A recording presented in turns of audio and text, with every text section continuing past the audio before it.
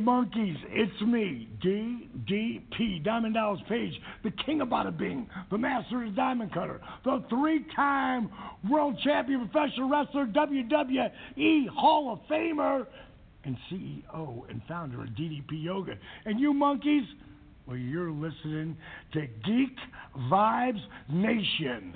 And that's not a bad thing. That's a good thing. Bang!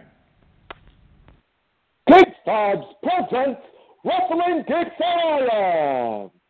And now your hosts, Shane Elms and Christopher Brother Ray Patton. Thank you so much. It's good to have friends in here like Howard Fink and Diamond Dallas Page, you know. Just hanging out with us. Not going to say anything for the rest of the episode, but still, they're here. You guys are here listening to us, either live at the weird time of 1 p.m., on a Saturday, EST. Basically, I apologize. The last 2 weeks have been a little bit crazy for me. I had a wedding for my family member over in Massachusetts. I left the day after Wednesday and came back past this Wednesday, so I was in Massachusetts. But we're back to talk wrestling like we do so well. I have been very deprived of sleep lately, so I'm just going to be honest with you. If you're expecting an aggressive Dane, I'm sure that you all love and enjoy. He's not going to be here today. I'm going to be much more chill. I might switch it up to late night radio voice where they play indie music a little bit later. But, of course, I would like to introduce my wonderful co-host, Mr. Christopher Brother Ray Patton. How are you doing, sir? I am doing wonderful, man. It's good to be off work and back here talking about wrestling. It's been a while, it seems like, with being off a week and then course, you go into the wedding and all, so it's going to be cool to just sit back with a friend and talk some wrestling, and hopefully people enjoy it. But, yeah, going to crack open a beer and get this show started. So crack open your beers, get your THC pens out if it's illegal in your state, whatever the fuck you do to relax, and listen to us.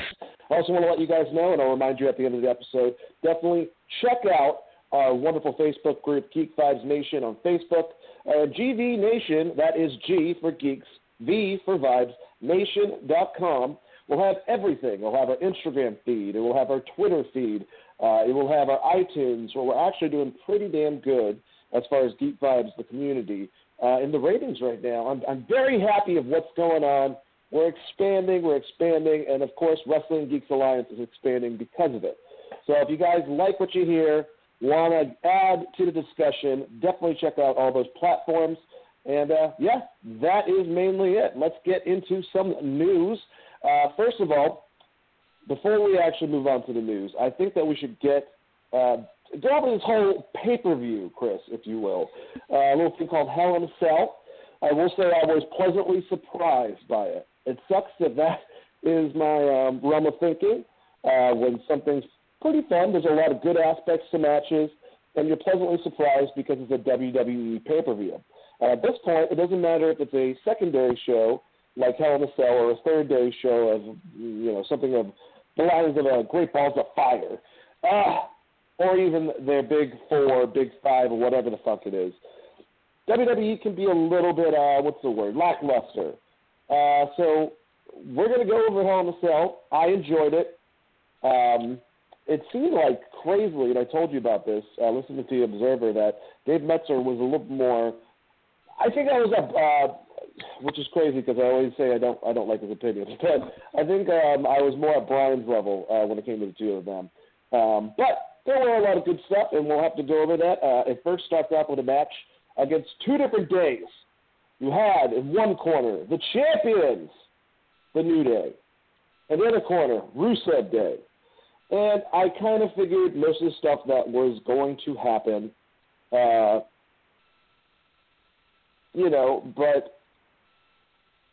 what are you going to do?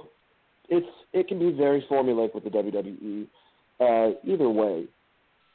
Basically, it was Kofi Kingston, and I believe Big E against Aiden English and Rusev. Long story short, pretty good match, very hard-hitting at certain points. Inevitably, Kofi Kingston pinned Aiden English after Trouble in Paradise, in which he tagged himself in and kind of screwed over Rusev. We would see a following-up thing when Rusev got a chance to go for the U.S. title against Shinsuke Nakamura on SmackDown, which ended up being a good match after Aiden was bad-mouthing Lana and both Rusev to an extent, more so Lana. At the end of it, Aiden tried to help out Rusev, distracted him once again, and caused him a second title. So basically what we get with this match, and I think the New Day is great. I think they should keep the titles. They bring a lot to it. It's fun to watch them work. But once again, you have something, Chris, where people like something, and they're going to tear it up, and now we're going to have to really try to have believability, and I like Aiden English, of Aiden English going against Rusev, probably for a series of matches. At the end of the match, he came in, after screwing over his friend, beat the crap out of him with a microphone until it was broken, actually. And, a little bit strange. I guess Rusev Day is over. I don't know if they're going to get over, all three of them, actually, without combining them. But we'll have to see. I think Rusev really is a star. Making comparisons like I always do, his charisma and everything, he reminds me of, like, Nikita Koloff when he went babyface and joined Dusty in the late 80s, and a little bit of the Ultimate Warrior even with his intensity. So what do you think about this whole entire turn of events, and do you think that breaking up Rusev Day was a smart idea by the WWE? As I try to adjust my mic. Well, as far as them breaking Rusev Day goes, I think it could be good for Rusev, depending on where they're going to go with his character. If they're going to try to transition him back to a full heel, maybe that's okay. I like Rusev Day. I think it's fun. I know the fans are behind it, but it does kind of have a comedy tag team feel to it, similar to, Fandango or the B Team in a sense. Only because I think they should have just treated Aiden English as a manager in this situation and then gave Rusev a push in the way he probably deserved, instead of just relegating Lana back with them and making a tag team. I think that kind of, to me, the wheels started to fall off once they decided to make that transition. Weird, this match was kind of at the beginning, it being a title match.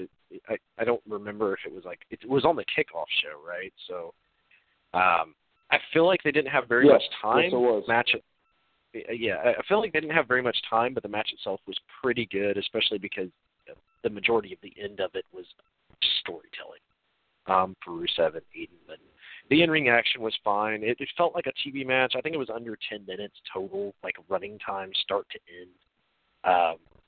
But, overall, for the time they were given and with there being a lot of empty seats in the crowd and people not kind of there, I think they did, the best they could do given the situation. I enjoyed the match. Just nothing special, nothing really to write home about. And, it's nice to see Big E and Xavier Woods swapping in and out. Kofi Kingston kind of seems like he's the mainstay as far as the tag team goes, and then Big E and Xavier Woods switching in and out over the past few weeks as far as tag team partners go. I thought Kofi looked good in this match. I think he was probably the standout to me, but overall, it's fine.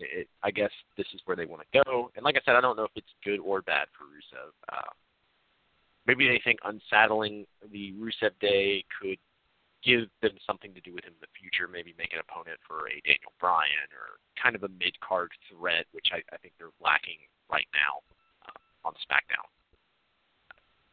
I guess you have Nakamura, but they don't really have anyone for him to face because they have Daniel Bryan tied up in a feud, and then you have, the top of the card is Joe and AJ Styles, which kind of just everybody else. So maybe they're looking to do something like that with turning him back heel. I guess time will tell, but I like I said, I liked Rusev Day as a manager singles competitor group, but the full tag team, and then just Lana being there for no reason, I'm not a huge fan of. I'm kind of just not a huge fan of Lana in general at this point.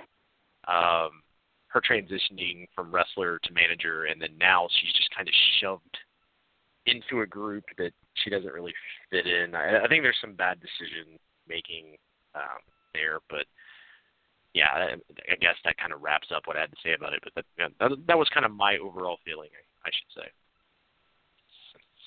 My biggest thing with Lana is that she can't hold her accent. She goes back and forth almost every other promo, and it's extremely distracting for me, just because she'll literally do it from one to the end.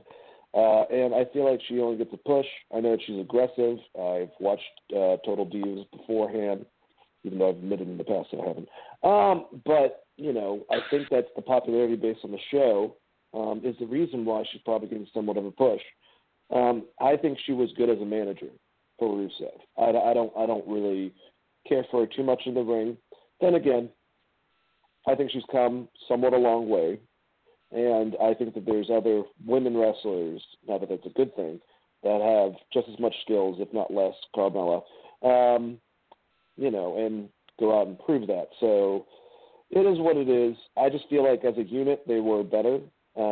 Even without Lana, like you were saying, not so much as a tag team. I think Rusev was on fire a couple months ago and definitely drizzled itself out. I hope the best for Rusev, and I think that we're going to get a lot more. He signed a contract. I'm sure he had certain demands. I don't think he was demanding a championship run, but I think they'll get him somewhere. We're just going to have to wait and see. But let's move on from this. Go New Day to the first actual match on the card for the pay-per-view. We had a Hell in a Cell match. We had Randy Orton defeating Jeff Hardy. At the end of it, Orton won by pinfall after Hardy tried to swing off the roof of the cell and fell face first through a table. But throughout the whole match, both men were just literally beating the crap out of each other. There was a great visual when Jeff first came out, and Randy's inside the cage already. He's sinister, and he's kind of smiling, Joker-esque, if you will, at him through the cage, and Jeff starts just beating the crap out of the cage in front of him. So it was meant to be ferocious. I'm glad Jeff obviously did not jump off the Hell in the Cell through the announce table. If he was younger and he always said that was some strange goal of his, that would be one thing. But obviously we talked about his age. What he did was pretty fucking bananas, and it looked like it hurt like shit, especially since the thing mainly that went through the table were his shoulder blades and his face. But hey, that's Jeff. Another thing, I know from friends telling me who have big gauges, and I think I've said this before, that you don't have a lot of feeling in them, and they can stretch pretty well. Jeff definitely had some pretty big gauges. So I think that's how they're able to pull that type of stuff off, but it looks revolting. And definitely is kind of disturbing, and I think that's what Orton's going for. So that screwdriver spot is very interesting. I think much more than you. I've always been a big Randy Orton fan ever since he was in Evolution. He was a character I liked during that time period. He's always given me, especially when he turned heel, probably around the time I completely stopped watching wrestling. There's a lot of callbacks to Jake the Snake Roberts. He's very methodical. He's very sinister as a heel. People like him, so that's why they both became baby faces. His finisher, just like Jake's, comes out of nowhere. In-ring psychology, pretty good at being a heel in that aspect. I feel like Randy, he's got this sinister vibe to him when he's a heel that is way better than when he's a baby face, and it just shows. I like this. He's kind of going in this new direction of screw the legend killer. Now that he's about that age, he wants to be the only legend, around. And I'm kind of curious, after tormenting some poor guy in the camera place, and making him do different visuals of Jeff Hardy getting his ear thing. That whole thing they did on SmackDown. The next legend, he said that's nothing compared to what I'm going to do to them. Who's it going to be? You got to take a baby face, obviously, and there's not a lot to choose from. I mean, they could try to all of a sudden make Shelton Benjamin come back and be a baby face. They've already had some good matches in the past. That's one way, but the last time, I mean, Shelton was a heel, or he flops back and forth because the WWE's less creative sometimes in certain aspects. Definitely like SmackDown a lot, but that's there. Then there's Shinsuke's a heel, so that doesn't make much sense. I don't want to see Ty Dillinger, and I also don't want to see even R-Truth, for that matter. Daniel Bryan seems like there's going to be things happening, so I doubt that they would put him against Orton. So I'm just wondering who that next babyface is. That's somewhat of a legend that he can knock down a peg. And also, if Jeff Hardy's going to be back, or if he's taking some time to get his body back together, finally. Chris, what did you think about this Hell in a Cell match, and what do you think about Randy Orton going forward, about the next legend or the next guy that he's going to go against? I mean, if I had to pick one, just right off the bat, if they put the belts on Samoa Joe, it could make sense where they do similar to what they did with Hardy and Nakamura, where Orton is just getting involved with the matches, and then you go Orton, AJ Styles, with AJ Styles obviously being not necessarily a WWE legend, but a legend in every sense of the word as far as his overall career goes, and being the face I like of that. Play, I feel like that would probably make sense, because I feel like, Daniel Bryan and the Miz thing will probably wrap up, and you'll probably get Daniel Bryan versus Nakamura would be my guess, and Miz will be relegated to being the Miz for a while, probably doing Miz TV and some matches spawning off that. That would be my guess, unless they decide they're going to bring John Cena in for the next pay-per-view or something. But to me, the most sense probably means it would be AJ Styles. It wouldn't make sense for, the legend killer to really go after Daniel Bryan, considering, he's a 13-time champion. Daniel Bryan's, as far as accolades go and overall career, Daniel Bryan's career is not, I wouldn't consider on the same level. He definitely was probably I would say a bigger draw than Randy Orton at his peak, his pinnacle. When he won the title at WrestleMania, Daniel Bryan was fucking massive. So I guess it just depends on what you consider a legend and how they work. Just so they can transition him away from Joe and maybe set up Joe versus Daniel Bryan or something out of that. As far as the match goes, I thought the match was really probably, to me, it was the best match of the night, I would say. It was either between this or Joe and Styles, and I hated the finish in that match, which we'll talk about later. But they already did the Gage thing, so I was kind of expecting it. I'm just not. It's gross, and it does definitely show gives Orton more of a sinister feel, and it's cool that Hardy is okay with him doing that spot. It's weird. Oh, actually, kind of weird. Real quick. Edge said that he wouldn't doubt, and both of them actually said this, that if that was Jeff's idea to do in the first place. That's not a confirmation, but I could see that too. Yeah, I would definitely say, that definitely seems like something that Jeff Hardy would be like, this would be a really cool visual, and I could see that, especially with, charismatic enigma that launches himself off 30-foot ladders or whatever the fuck. So it would make sense. Orton is way better as a heel. And always has been. When they try to make him babyface, he has to do stuff on the mic, and I think that's always been his weak point. His in-ring ability has always been there. He's just not one of my favorite wrestlers. He works at a very slow, methodical pace. And then when he's in a match with someone like Jeff Hardy, or someone who is a huge fan favorite, a babyface, I think that's when he's at his best. And a lot of other times he kind of just dials it back. Especially if he doesn't like the storyline. Obviously, it seems like him and just Jeff work good together, but this is probably the best Randy Orton match I've seen in a while. So there's that. And like I said, I do think it was probably the best match of the night. not to take anything away from Joe and Styles. It's just I just didn't like the finish of that match. So yeah, kind of my overall thoughts of it. I watched this with another family member, my brother actually. We were watching this match in Boston.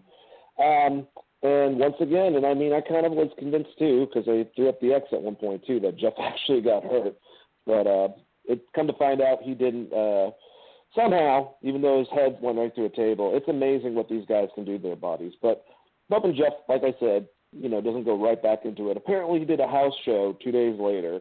So there you go. But maybe take a little bit of time off, regroup. I love him taking the makeup back. It shows me potential for Finn Balor in the opposite end, just because I love that aspect from wrestling that's kind of missing. Everyone's still bitching about Ronda Rousey, too, and I think that you're right. Once you smarten me up, I think that all it is somewhat of a tribute to Bull Nakano, so that's actually pretty cool. So either way, I was really happy with this match. It was brutal. It was a lot of fun. And I love your idea about Randy and AJ, because I feel like we're going to have some shuffling. But we'll get to that a little bit later down the card. Let's go to the next match, SmackDown Women's Championship match. Becky Lynch defeated Charlotte Flair. Lynch countered a spear into a pin to win the match and become the new SmackDown Women's Champion. After the match, Charlotte Flair tried to get herself together and tried to give Becky a handshake. Lynch put the title in her face and basically kind of, I'll just say it, gave her a little bit of a Steve Austin vibe.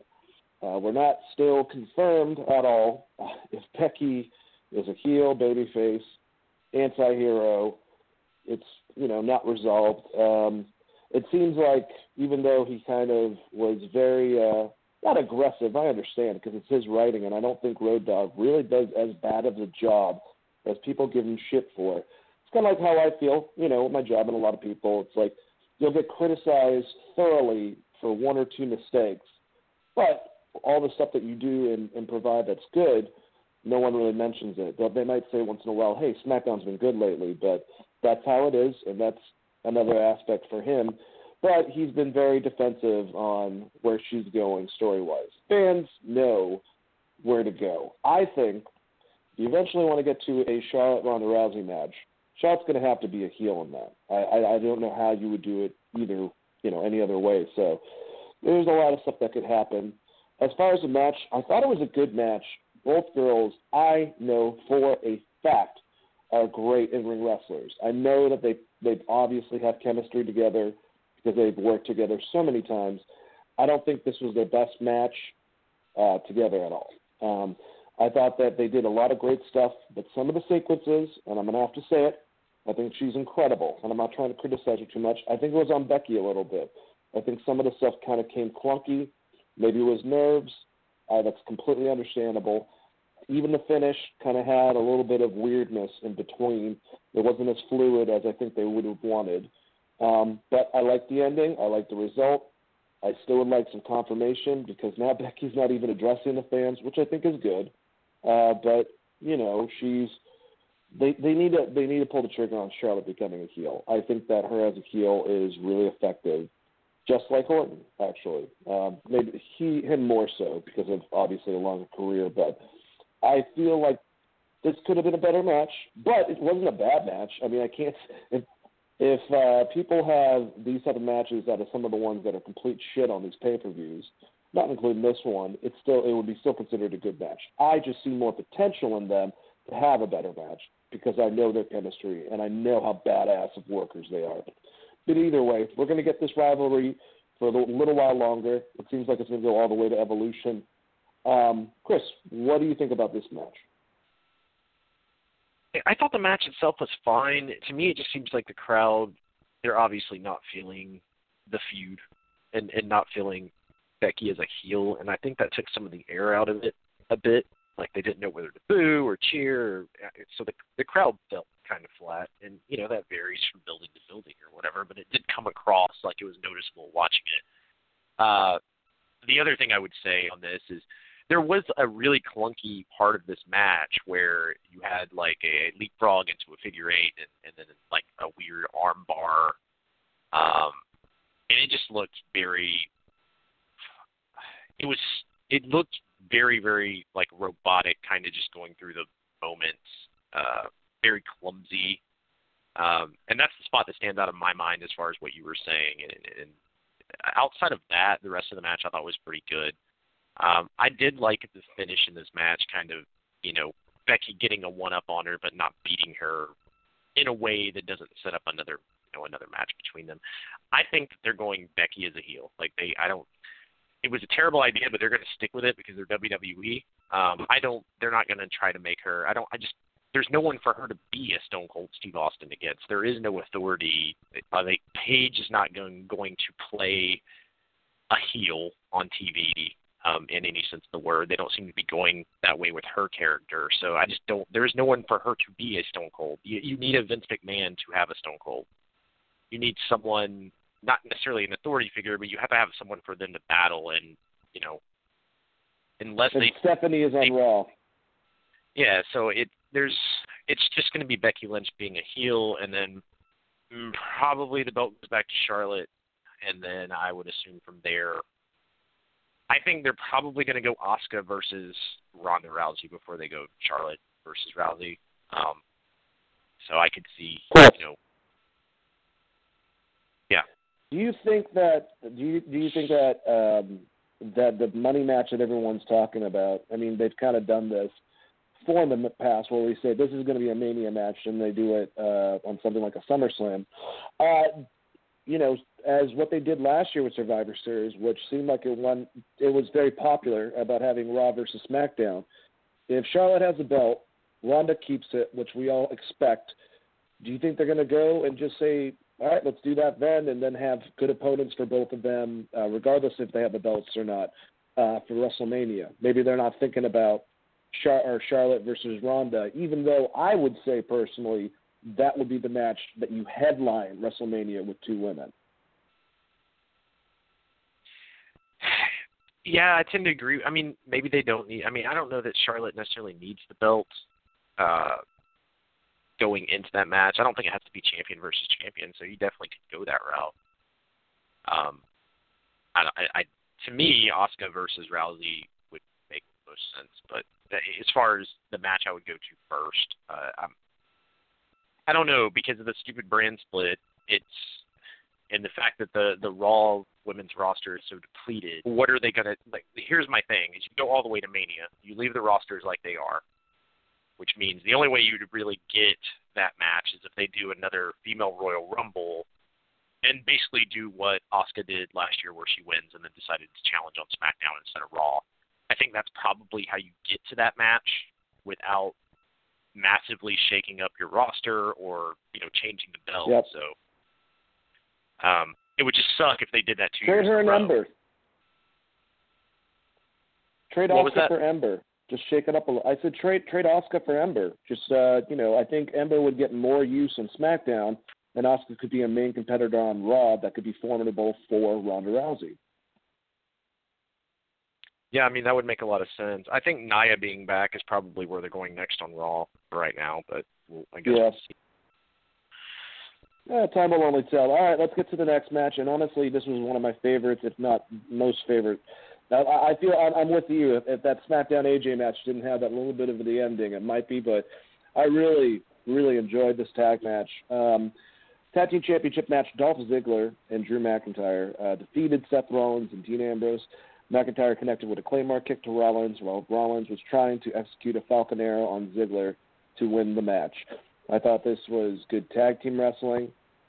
I think this is it's a really, really good pairing between them. I'm not trying to.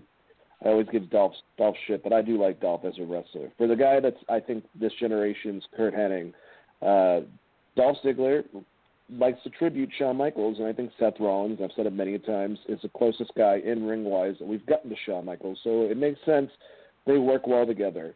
And then you have the crazy Dean Ambrose, and they're trying to make him crazy, but he never had that persona, especially in NXT. But Drew McIntyre, I think Dean has gotten crisp, maybe while, practicing, and he's huge, so it definitely, the intimidation level is up on him. I thought they worked really well in the ring. Seth and Dean have been tag team champions before. They definitely have chemistry. Dolph and Drew, I love. It makes the zigzag look really, devastating when you have the Claymore kick on the other side. And I like Drew McIntyre. I think for his size, I think his facial expressions are great. I think he's very intimidating. And for his size, he can move. And I think they had a pretty good, brutal match. It was your generic tag matches. I mean, I don't know how they get around this, and this is a complaint that I don't think a lot of people have. But I think there was Chris, maybe you'll be able to remember and correct me, 2 to 3 of your spots where, the baby face is trying to get to the other ring post and gets it, and the other person comes in. Then they get beaten up. I get it.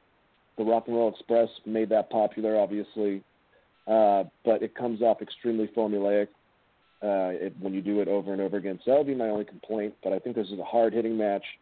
And I like the ending because Rollins was, I don't know if I can't remember exactly if he didn't know Drew was not the legal man, but it just came off great. He was about to just devastate him with that Falcon Arrow, and boom, kick, 1, 2, 3. I don't think it makes Seth look that bad because of the aspect that he was going after the other guy and got taken out of nowhere. And I kind of expected them to give him the tag belts, for all the belts to be at Shield, but I guess that's not where they're going. I still have no idea who's going to win in that three-way with Braun, Roman, and Brock, but we'll get to that later. But going forward, I don't know if this is the end of that whole entire thing. I feel like Seth needs to get on the IC track so we can have some matches for that belt. But what did you think about this match, and what do you think going forward between these two tag teams?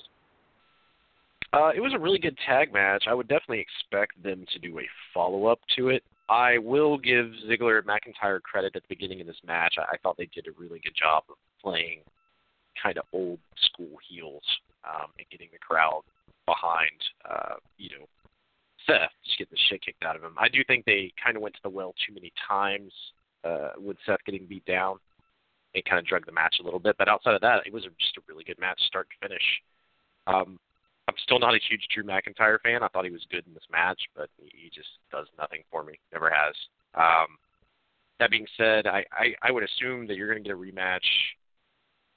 And as far as, Braun and in that three-way,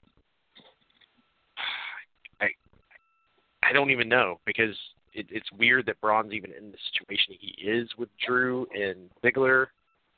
And it makes me think that he turns on them and then probably wins the title. I don't know. It's just that situation has made this entire thing very weird, where it's like, hey, we just had to throw a team together to go against the Shield. To me, like I said, even before that happened, I thought was like a worst case scenario of what they could do with Dean Ambrose, and it's totally what they did. So that part of it, I'm not a huge fan of. Braun's Dogs of Hell to go against the Hounds of Justice. Do you guys get it? Isn't that cool? What the fuck? Well, apparently the next match at Super Showdown, Chris, will be Braun, Dolph, and Drew versus the Shield. So, and then the next one at Saudi Arabia, I think. I don't know. There's 50 fucking pay-per-views going on. Will be the Braun. No. I think Saudi Arabia will be Brock, Braun, and Roman. So there is a good chance what you're saying with maybe they lose, it's not on Braun, and he's like, screw you guys. Because, I mean, he is someone that, as long as he doesn't insult the fans, they still like him, and they could just make him do what he was doing before, where he was like just down that line and just by himself, because he doesn't need two other people. And I hate fucking keeping on doing Stone Cold-esque, especially at the beginning of the Stone Cold transition. But he's also someone that doesn't give a shit if it's Baron Corbin, Stephanie. He's not scared of anyone, and no one can control him. So I'd like to see him go back to where he was when he was beat the shit out of Roman Reigns, walking those lines by himself. But do you think that's a possible outcome, and how do you feel about the 3-on-3 match with them? I mean, it'll be a fun match to watch, but that's the storyline in general. I just think it's dumb. I think it makes Drew McIntyre, being as big as he is, kind of needing Braun there to go against the Shield. I don't know. The whole thing, like, you set Braun up as this monster who has demolished Roman Reigns, beaten Roman Reigns multiple times. He flips him over in a fucking ambulance. Like, he doesn't need help. And Drew McIntyre is also supposed to be a big powerhouse. So putting those two together, to me, makes them both look weak in a way that I think is stupid. But they're going to have the match. It's going to be, it'll be that. And I think they probably will go the route where they lose to the Shield and then Braun destroys them, and then that sets up probably Braun getting the title, because I just don't see Reigns holding it too long. I don't know that they'll do a title swap in Saudi Arabia, but weirder things have happened. I think that, that could go down the line a little bit, but I don't understand. I don't understand the principle of putting, other than just having a Shield match with another team of three. I still, it just baffles me that they even went that route with Braun. No, I agree with you, and I have two quick follow-up questions. Who looks worse between the scenario you were saying with Drew McIntyre needing Braun Strowman, or how popular he was, Seth Rollins needing Roman Reigns? And also, on top of that, I forgot my next question. Holy shit. All right, actually answer that real quick, and I'll try to remember and recover. Yeah, no worries. To me, Seth Rollins, and with the Shield at least, you have a relationship that's been built up where they always end up back together. So it doesn't really make Seth Rollins look weak. It just makes the story look kind of dumb, because it's the Shield and this is what they do. But for Braun, just even entertaining, Ziggler and McIntyre, I think that, really hurts him. And like I said, I don't think it helps McIntyre at all either, because I think he should be being pushed in a similar way to Braun, because at the end of the day, you need someone else to face off against Braun. It can't just be Roman Reigns and Braun forever until Brock comes back. That can't be your end goal. I guess I could have waited for the second one, and I just remembered it. But, really, we have to look at this. Baron Corbin last year completely screwed up his cash-in. Braun Strowman technically this year, even though he gets another chance at Saudi Arabia, screwed up the cash-in. Does the Money in the Bank have any value anymore, at least to the general public that watch? Well, Carmella made good on her cash-in, right? Yes, she did. She beat Charlotte Flair 2 times. Yeah, so, I would say yes, depending on who gets it. Like, if Daniel Bryan ends up winning it, that'll be a huge deal, right? Or if you have a situation where Seth Rollins ends up getting it again for the second. I could see him definitely being someone that could get a win and maybe even flip back heel. So I think it would, just depending on who gets it. Now, if you end up with someone like a Baron Corbin getting again, yeah, I think the fans will just be like, oh, well, who cares? And the same thing, like if Drew McIntyre gets it, it's not that the fans won't care. It's just I think the majority of them are going to think they're not going to put the title on him, so this is just going to be wasted. I think that's more of the problem, is that they haven't done a good job of building, especially on Raw, the middle of their roster at all. It's like, here's the top guys, and then here's the rest of the show. SmackDown does a little bit of a better job with it, but it's a show that's basically focused around 8 people 90% of the time. I agree. All right, let's move on to our next match. We're probably going to touch more upon the stuff we were just talking about with the main events. But as of right now, the WWE Championship match, AJ Styles, who's never defended this at the bottom of the card. Weird. The one with all the lineage, but the Universal title. Anyways, maybe I'm just bitter. He defeated Samoa Joe, kind of. Styles countered the Coquina Clutch into a pin to win the match, but the replay revealed that he tapped out before the 3 count even was finished. Page arranged a rematch at Super Showdown in Australia in 3 weeks because of this. I thought the match was awesome. These guys have worked together many a times. They have great chemistry, and it was shown. Do I think the ending was kind of bullshit? Yeah, I do. But I have to say that it could have been some DQ stupid-ass finish or double count out. So it was a little bit different. I haven't seen him do something like this in a while.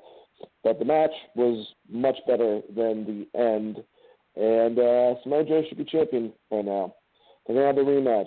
I kind of would like to see Samoa Joe win, but part of me realizes AJ is on the cover of their new video game, and they think in a very corporate aspect in certain regards. He also has had a title and is getting to the point where he could possibly beat CM Punk, and that's also a sexy concept to WWE. So I don't know. I love Samoa Joe to win it. He has plenty of baby faces to go against. He's domineering as hell. I really like Samoa Joe. I mean, his mic skills, his in-ring skills, the technicality aspects. He's got that presence like in Austin to an extent where it's like no one wants to fuck with him. And I just think that he's a cool dude just from listening to interviews with him. I love AJ, but AJ's done a lot. I still think it's bullshit that he hasn't headlined a pay-per-view as champion. What are you going to do, brother? But either way, good match, ending, meh. Chris, I'm pretty sure you have a similar viewpoint on this.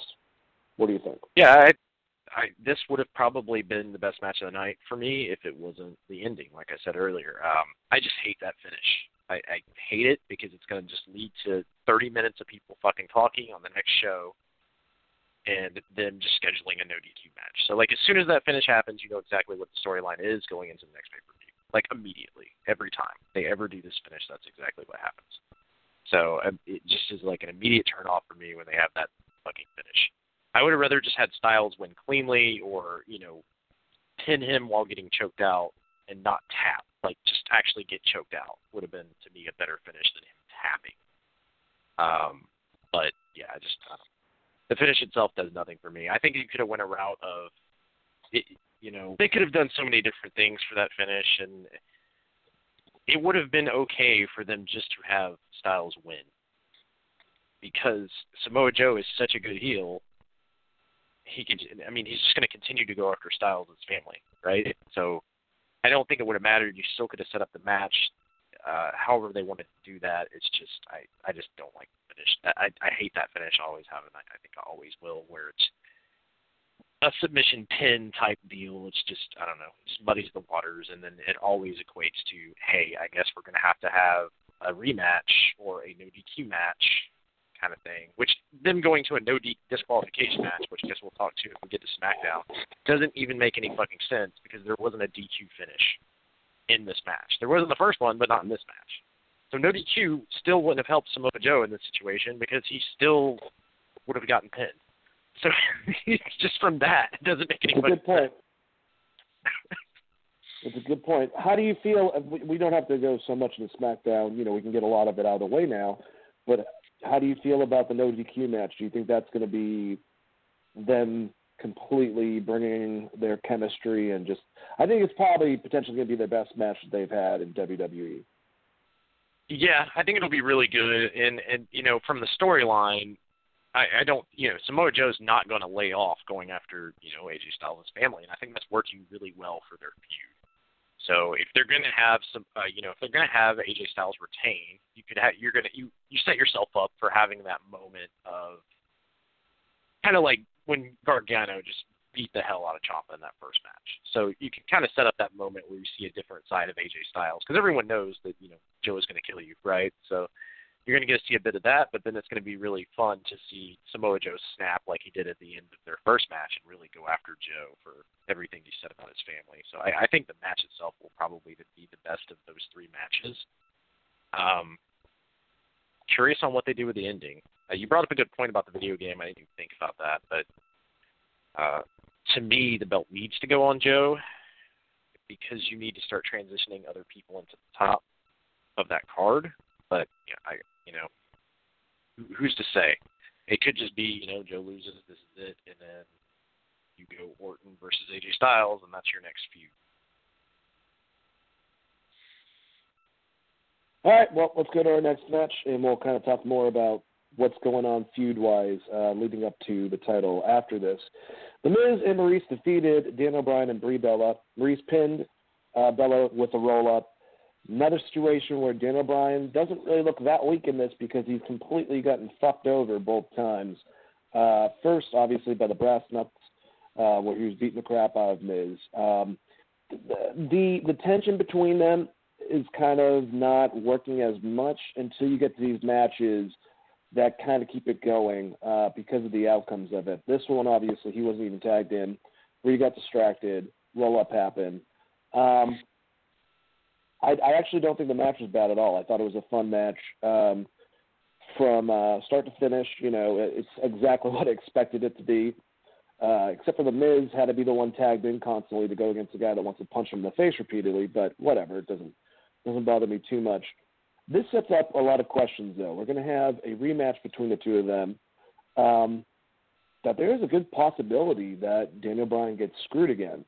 The reason why I could see that happening is he would have to probably go against AJ in this outcome, because it's between these two guys, goes against between Samoa Joe and AJ for the title at the following event. If Miz wins, Miz is not going to collect the quote-unquote X-Pac heat, if you will, the you're annoying. He's going to get a lot of heat if he gets that title, especially if he screws over both Daniel Bryan and AJ on the way. Maurice apparently is going back to, retirement, basically, for the foreseeable future, so that's fine. They had an interview at the beginning of SmackDown on Miz TV. The story of Daniel Bryan rising up as that babyface, and this possibly leading to Miz making it somehow, which maybe they'll do it later. Maybe they'll execute this plan later if they're going to do it. Miz making it to WrestleMania and Daniel Bryan beating him at WrestleMania and winning the title. There is something about that's an awesome story that can probably jumpstart Daniel Bryan a lot more. I don't know if they're going to do that, but we don't know. Samoa Joe winning would be an awesome concept, but then that means I think Daniel Bryan is going to win, so you can have a face versus heel. They would have some incredible matches. We've already seen them in the ring for a short period of time, so that would be a lot of fun too. And then with your plan, or with your idea, Chris, Randy Orton, AJ Styles, we put the Miz in the background a little bit, working on someone else to eventually maybe get into future down the road, screwing someone out, same aspect. I feel that's where they're going. I have no confirmation. It's all speculation. But what did you think about this match, and what do you think about where people are going to be going forward with the pay-per-views and the WWE Championship? Yeah, I mean, this match it's exactly what I expected it to be, which was not very good, but just continue the storyline. And, of course, Miz would get the win here to further that, kick the can down the road, so to speak. It's really just depends on if they have the confidence to put the belt on Samoa Joe and whether they're going to do that. I do feel like Orton is going to be thrusted up against AJ Styles. I feel like that probably makes the most sense unless Randy Orton's going to take a break for a while, which doesn't seem like that is the case. Which if they do that and, you do Miz versus Daniel Bryan, you'll say next pay-per-view, you have Bryan win. You can put Miz into the U.S. title picture, probably against Nakamura. You can do AJ versus Orton either way, and then you can do Bryan versus Samoa Joe, which I think probably sets up three good feuds with top-name guys. And, SmackDown, like I said, SmackDown tends to focus around 8 to 10 people. And I think that's why their show is so tight and their storytelling is a little better than, Raw.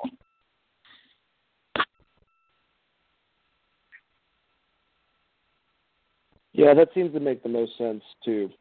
There's a lot of places they can go. I'm just hoping they go the correct one. All right, let's go to the next one. The Raw Women's Championship match, Ronda Rousey defeating Alexa Bliss.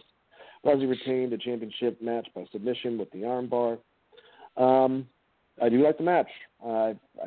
Before we went on, I was saying to Chris, I think Ronda's getting more comfortable on the mic. She should probably be a little more domineering based on her gimmick, which is kind of based on her anyways. But I think she's getting better on the mic. Her in-ring work, some of the ragdoll stuff scares me, but it seems like maybe I can't see it, but maybe they're able to do that. it looks more painful than it really is, basically, when she grabs him by the arms and stuff like that. The wrestling was good.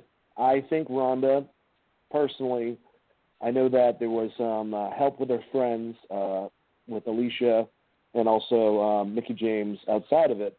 That is the reason why her ribs were getting, executed a lot. But I think Ronda showed a good match. She sold a little bit too much. She's good at selling.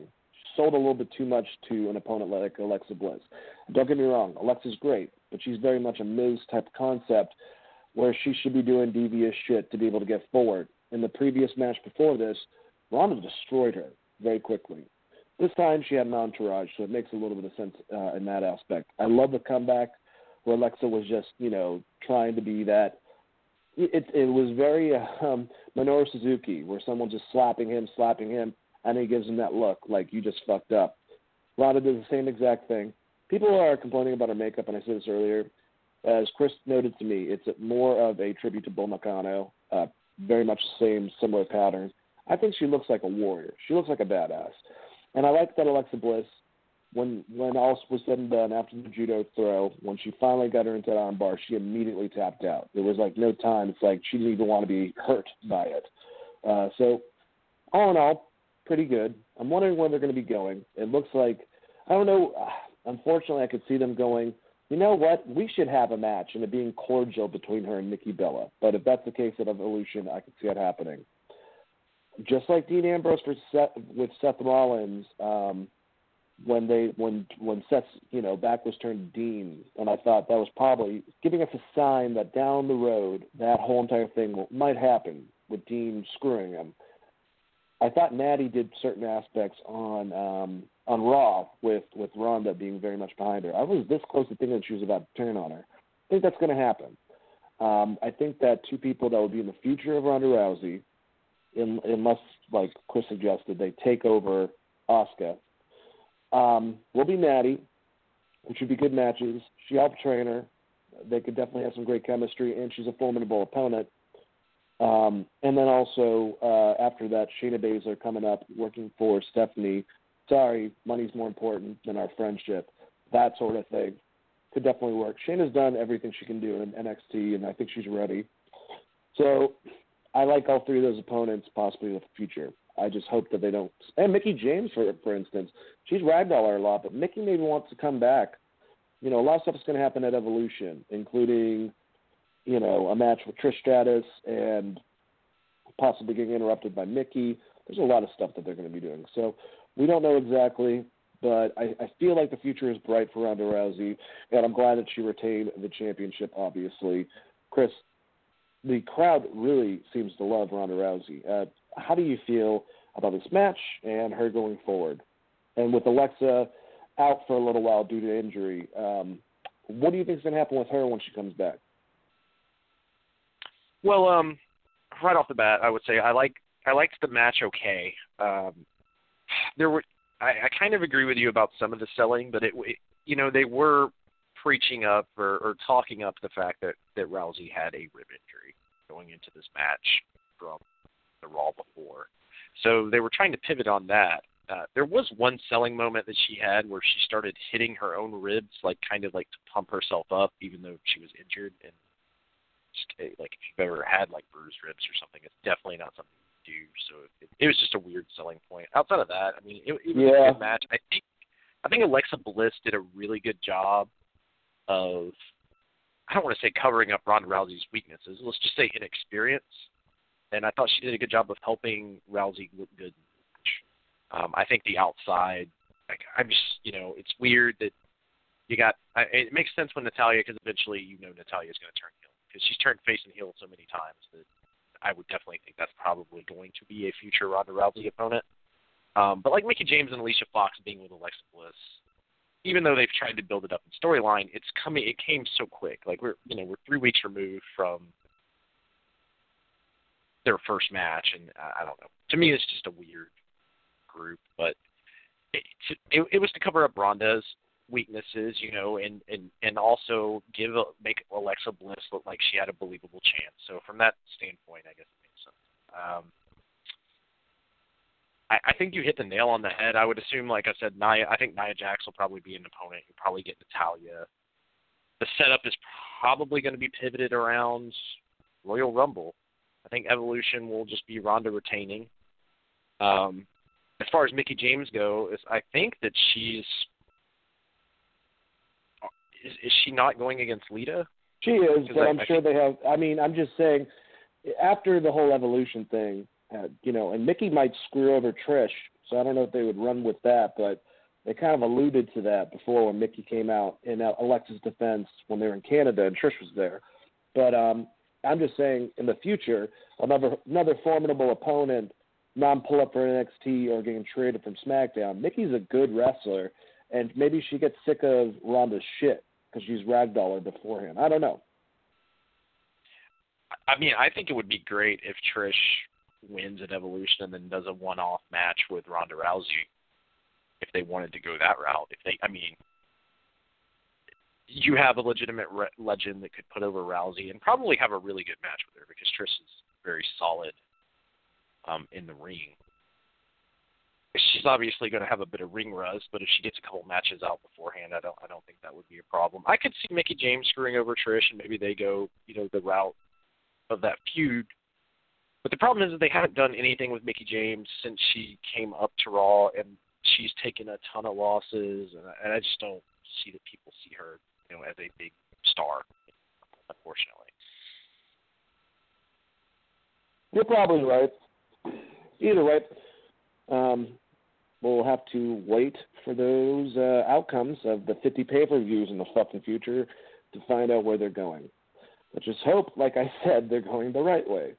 The last match, the Hell in a Cell for the Universal Championship match, clusterfuck, Roman Reigns versus Braun Strowman, ended in a no contest. And I heard the crowd was pissed. Now, I think they did certain things because they had a long match. A lot of the stuff on the outside was good. They were brutalizing each other, which we thought they would. Roman kicked out of a power slam. I believe Braun kicked out of a spear. They were pretty much evened out. At one point, Dolph Ziggler and Drew McIntyre tried to interfere, tried to get through the cage. They couldn't, and Seth Rollins and Dean Ambrose ran down to even the odds. All four men fought on the top of the cell. You can notice how bad, and people have said this with wrestling, how bad it hurts your fingers to climb up the motherfucker, because Seth constantly was moving his fingers trying to get, circulations going back on them. And being on top, man, that red cell was very sinister. I actually liked it. And I know it's much more secure than it was, but scares the crap out of me. At one point, Rollins and Ziggler were trying to scale back down. We had that part where it was kind of awkward, where they stopped. I don't know what they were waiting for exactly, but they finally fell through the table. It looked very forced. I don't know what happened to Drew McIntyre and Dean Ambrose. It was completely off of them. The whole entire time this is happening, it's after when Roman and Braun have basically given each other their finishers, and they're done. I said this to Chris beforehand. I hate to compare it, but if this was in the Ruthless Aggression or Attitude Era, the guys in the ring would still be battling, and we'd be going back and forth between the three battling and have a resolution between what the hell is going on before the ultimate ending, where when Brock Lesnar's music hit. Very cool. Brock is very sleek and ready to go against.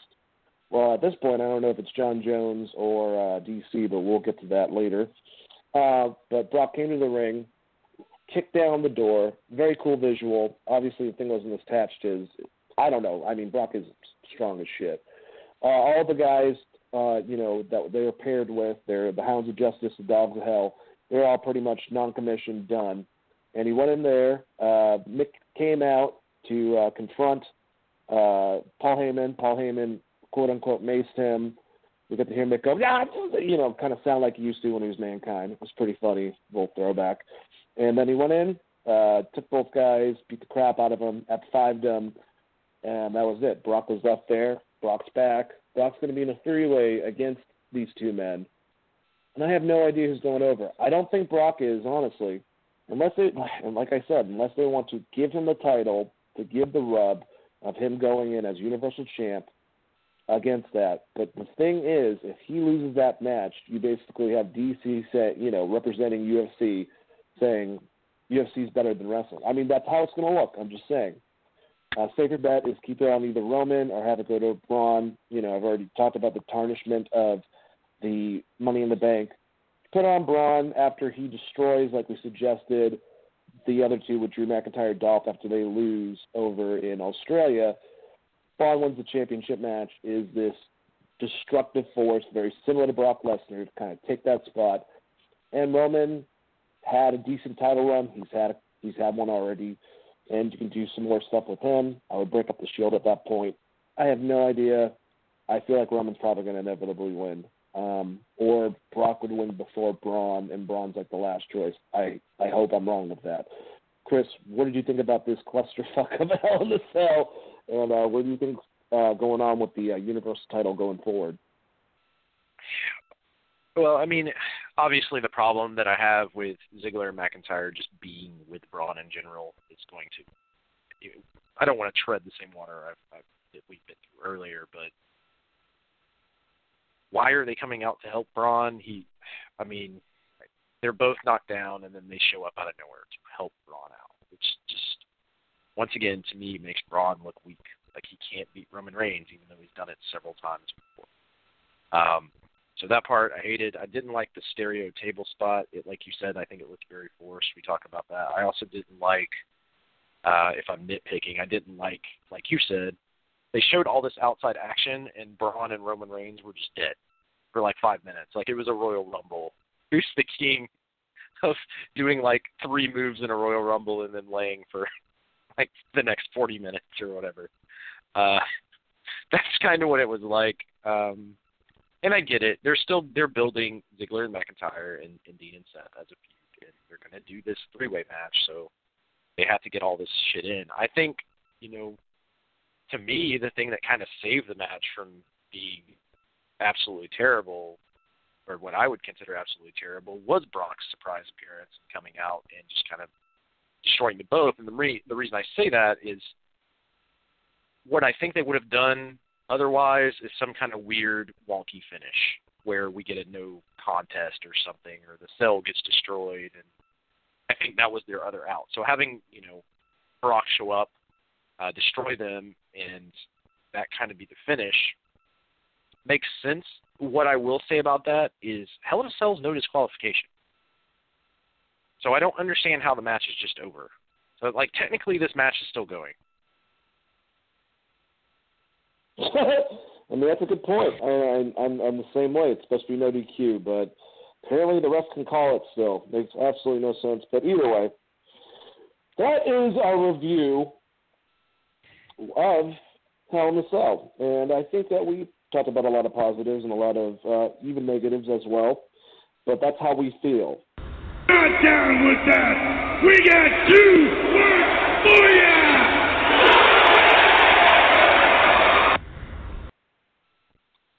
All right, let's move on to the news.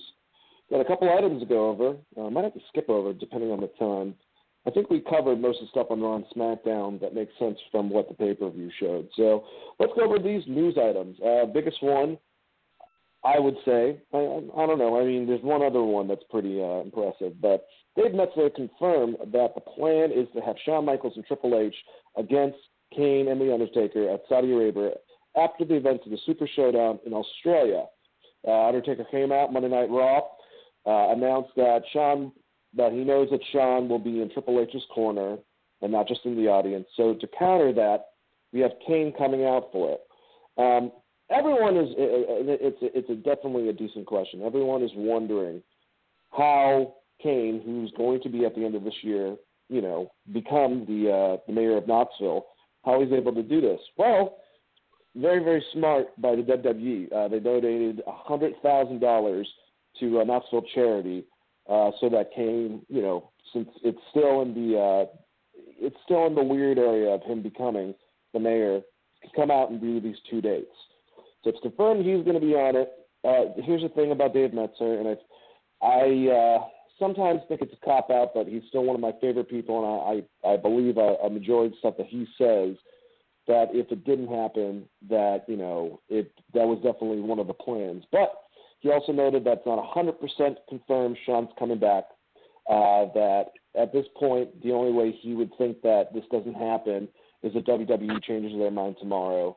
Vince wakes up and decides the sky's pink, does that whole entire fucking thing. But we have no confirmation. Pretty much what we're hearing is that he is getting 7 figures for this. This is a big deal. Now, that is cool. He even said and confirmed that if he were to come back, it would most likely be a tag match.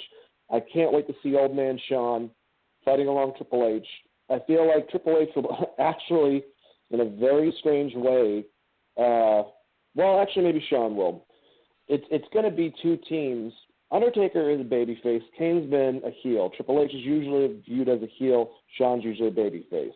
We're going back to 2012 with DX versus the Brothers of Destruction. That's cool with me. And Shawn can get in there, get his stuff done, and get out, and doesn't have to worry about trying to perform too much.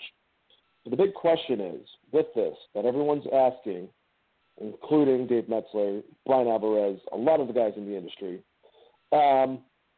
if the itch from NXT and kind of wanting to perform with Johnny Gargano, Tommaso Ciampa, Adam Cole, Velveteen Dream, if helping them train and having that aspect turn into maybe I'll do one more match tag, he's getting the itch.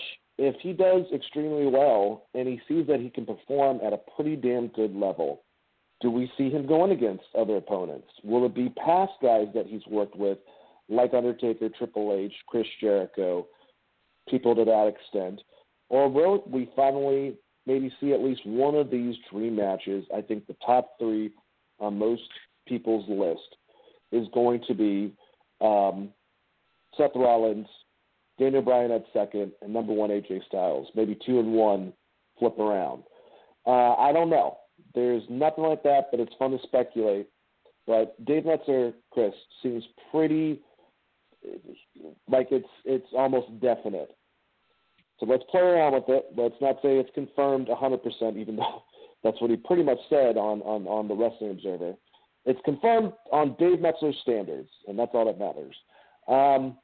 Let's play around with this. So this is going to be the tag match.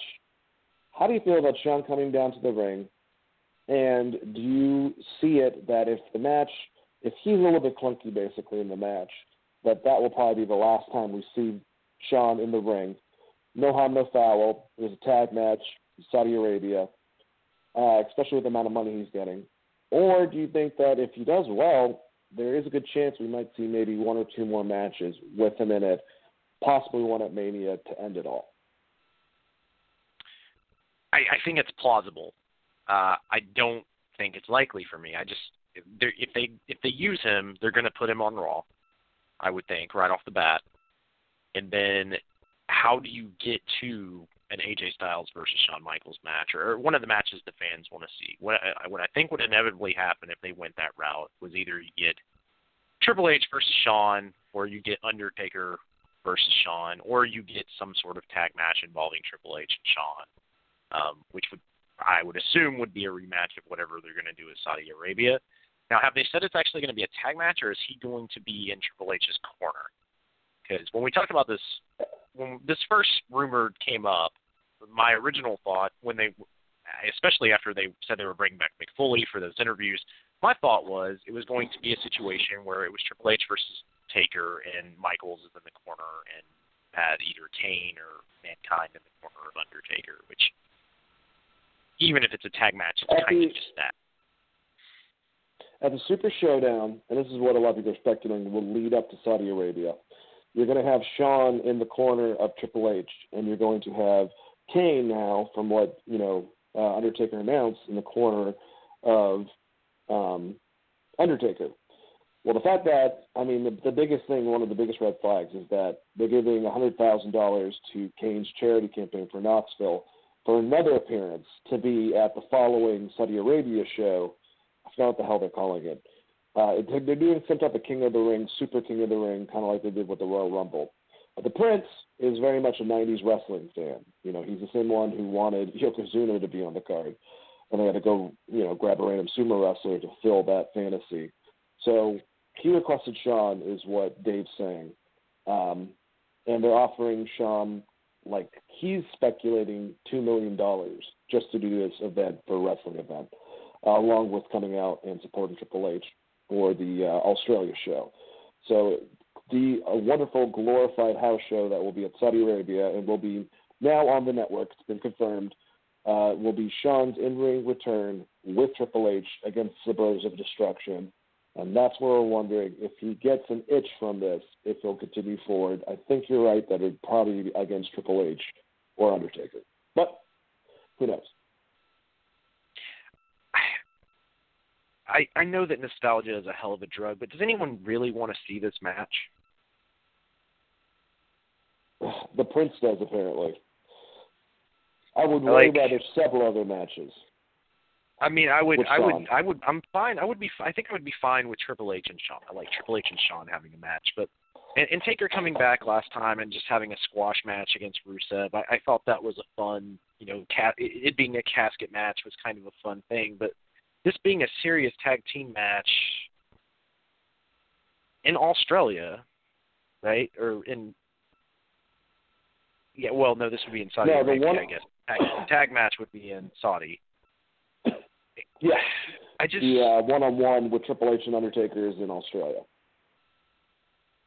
For some reason, it's just I don't know what it is to me, and I know if Meltzer's saying this is what they want to do, then they're probably going to try their best to make it happen. It's just I don't think that Shawn would want to go out on a losing note in a one-off in Saudi Arabia. That just doesn't sound. Is that what Kane is there for? To take the loss, basically. Yeah, I guess Kane would be there to take a loss and then probably set up a rematch. So maybe this is just something that just sparks. Undertaker comes out and goes like Shawn is the one who pins Kane, and then he helped Triple H beat the Undertaker, and Undertaker's like, Shawn, you haven't pinned me. We need to have another match at WrestleMania. Something like that, I'm assuming. Yeah, I could see them doing that. It's just those first two matches are so damn good. Like, they're two of the best matches. Well, I would say, two of the best matches, probably, right behind Macho Man and Steamboat as greatest WrestleMania matches. And, I know nostalgia is great and all, but to me, it's diminishing returns. I'm sure Shawn will be great if they decide to have this match. It's just, those matches happened almost 10 years ago, man. Maybe even a little longer. And time is something that's, no one can escape. It catches up to all of us. So it's just, I don't want to see it. I would rather just not see it. And if I was going to see something with one of these legends, I would hope it would be something, where you have like Aleister Black versus Taker and you're putting over new talent. You're not constantly trying to fall back on nostalgia and what people, remember from the 90s, because it's only going to carry you so far, and these guys aren't going to be able to have the same quality of matches that they were having now. I could be completely wrong. Maybe Shawn Michaels comes out and he carries the hell out of Undertaker through a match. Maybe that's possible, but that's a huge fucking maybe. And I think if you have the chance to do something really cool like Shawn versus, AJ Styles, or, Taker versus, a Aleister Black, or just someone that he can put over in a way that's meaningful for the future of WWE, should be where they go with this, because they've signed pretty much, I would say, everyone that they can sign that's a huge star in the indie scene, they have signed. Now it's time to make them into stars. And by just constantly relying on the top of these, on nostalgia and these older wrestlers, it's going to bite them in the ass. So, to me, if you're going to bring them back, if you're going to bring them back, do it for a reason. I think the one-off match in Saudi Arabia is fine. They'll probably do something similar, like you said. Kane is probably there just to take a loss. And, probably, Shawn Michaels wins the match, and that's a 90s thing. And then if that's it and they're done, I'm fine with that. I don't need a Shawn versus Taker match. All right, so let's take Taker. Let's take Taker, Triple H, all that type of vibe out of it. Let's even take AJ Styles out of it, okay? Because I think that's probably a lot of people's number one. Maybe I'm, estimating. But let's go NXT, because he's named these guys before, and then 3 from the WWF main, which are more likely. If we get Shawn again after Saudi Arabia in an individual match, and it's not Undertaker, Triple H, AJ Styles, the 3 from NXT, who do you think has a better chance between Johnny Gargano, which he's said at length he'd love to work with in the ring, Adam Cole, another guy that he helped train, or a Velveteen Dream, and then with WWE, between Seth Rollins, I'm going to be serious about the last one, Seth Rollins, Daniel Bryan, so the teacher versus student, or a signed Kenny Omega that unfortunately has to tone down his stuff a little bit. If he went to WWE, that would happen. But what do you think would be the best money match in either category between NXT and then the main brand? And if you have someone else, let me know. I think the best storyline match would probably be Adam Cole and Shawn Michaels. I feel like they could build a good feud.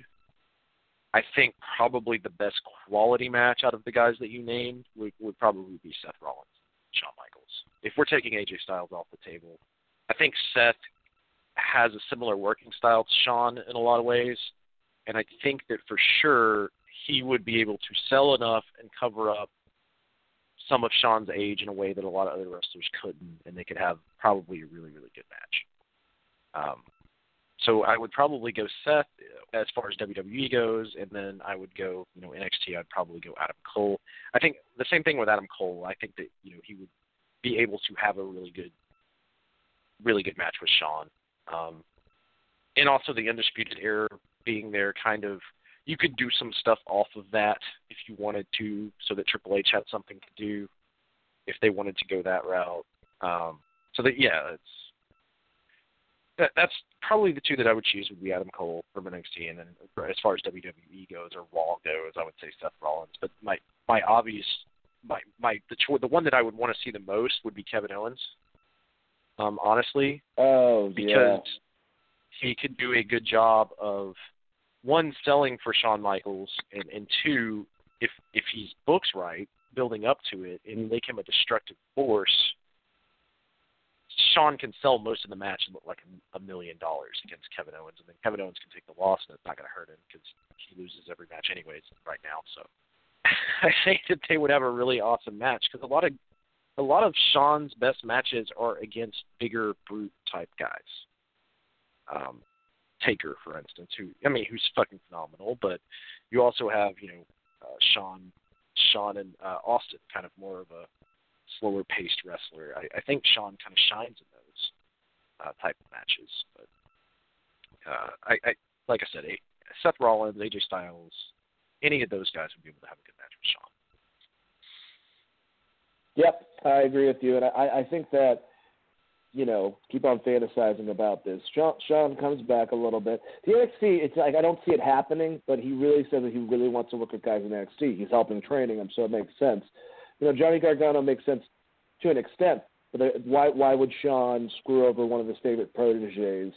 But I get that both of them stylistically, they would love to work together. I've heard them both say that. Someone like a Tommaso Ciampa would be interesting if we're talking still just NXT. I would say, and I love Adam Cole, and I agree with you in a lot of ways, but I would say Velveteen Dream. If you want a rocket strap Velveteen Dream, you have an NXT match against HBK, and then, Velveteen Dream definitely has some type of influences from Shawn. That could be presented. But if we're talking realistically, I say 4 matches leading up to WrestleMania. One of them I don't need to happen, but if they were to do another Saudi Arabia style match in between, which I think they're supposed to be doing 2 a year, before WrestleMania, I would say Undertaker for that. If they want to do that, it's not on Mania. It doesn't really taint anything. The Prince wants something like that. It would make sense to end it in some way on that. But the 3 guys I would like to see is Daniel Bryan, a student versus teacher style match. I would put, honestly, if Shawn was on it, and he's not going to be on it much, I would have him be like John Cena, where he's a free agent to go between.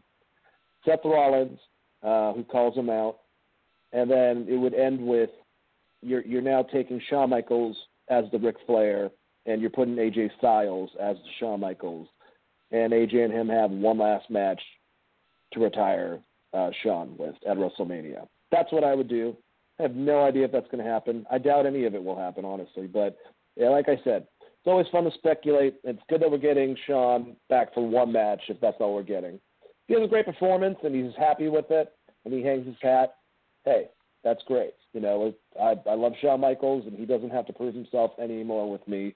I think it's actually commendable how long he's been out, and that him and Steve Austin are pretty much two of the only names have not led. I mean, Shawn's been offered AJ Styles. He's been offered many guys in the past. Steve has been offered CM Punk, and they stay retired, and that's why I think a lot of us wrestling fans respect them. And I also respect the legends like Punk, like Jerry Lawler, that's still going, and that's their decision. But I don't think that he needs to prove anything. Any last closing statements, Chris, before we move on to the next news item?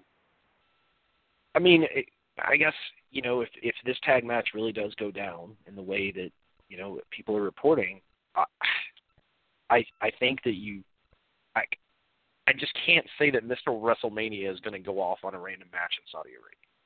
So just speculation clearly on my part. If that match goes down, you're probably going to see That's him a good point. in shape or form at WrestleMania, because he's Mr. fucking WrestleMania. If he's going to go out with one match, even if it's in a loss at WrestleMania, I would assume if he has this match at Saudi Arabia, that will be it. Even if he has no other matches, he will end up having a match on WrestleMania, because I just don't see him coming back for a one-off in Saudi Arabia and then never doing anything else again after that. I don't think that he's going to have a run. So I think it would be awesome. Like, I love what you're talking about. That'd be really cool and fun to see, especially if he's still able to go in the ring at a competitive level. But to me, it's going to be the Saudi Arabia match and then probably a WrestleMania match, and then Shawn rides off into the sunset. I agree with you. And also, one more person to end it, you know, if AJ wasn't, that would be Y2J. I think that would be fitting. Very similar to what I'm saying, the Ric Flair, you know, retirement style thing. Either him or AJ to stop it. I think those are the only two wrestlers I can think. Maybe Triple H as well, Taker. But Taker's already done it. And I kind of want him to have a little bit of a, not revenge, but be able to get one back at Taker. And that's why that one doesn't need to happen at WrestleMania for either one. I don't think it helps them. But either way, let's move on to the next news item. Kind of a sad one in a way. Matt Hardy says that he's taking a break, basically. He didn't say he's fully retired, but right now he wants to go, you know, raise his kids, be with his wife. Unfortunately, that he had a lot of devastation that happened at his place because of the hurricane. So he's been working on that to, you know, get his place together. He gave an update saying that everything's intact, that they're still working on, you know, getting rid of a lot of debris. But Matt Hardy is another guy that has proved himself. I believe he's had the TNA title, the ECW World Heavyweight title, and I believe the NWA title in TNA as well. But not to mention almost every tag title you could think of in every dimension and every form with his brother. He is a great wrestler. I wish they pulled the trigger, but part of it was because of lawsuit reasons on the broken stuff a hell of a lot sooner. Unfortunately, it doesn't seem like WWE really got that whole entire thing. I know Jeff seems like he's on his last run. But Matt, you know, go home, relax, be with your family. You've busted your ass. You've made a shit ton of money. We all appreciate you as fans. I love the broken Matt Hardy gimmick. So I guess that's the main thing. And if he never comes back, that's up to him. And, you know, he's got a lot of healing to do if that's going to be the case. So we'll have to wait and see his progress. Chris, what do you think about this? I'm fine with Matt Hardy retiring. He doesn't owe anyone anything. I think the guy has had incredible matches. He's been able to recreate himself with the Matt Hardy 2.0 gimmick, and then again with broken Matt Hardy, like you said, tons of accolades.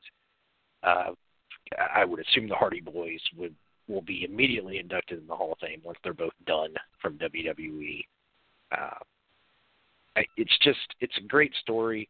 And, he's got to go back home and train the future Hardy Boys with King Maxwell and his other son, whose name slips my mind right now. But well wishes to Matt Hardy. I hope, he stays involved in some form. I think even if Jeff's getting ready to wrap up, it'll be interesting to see where they go from there.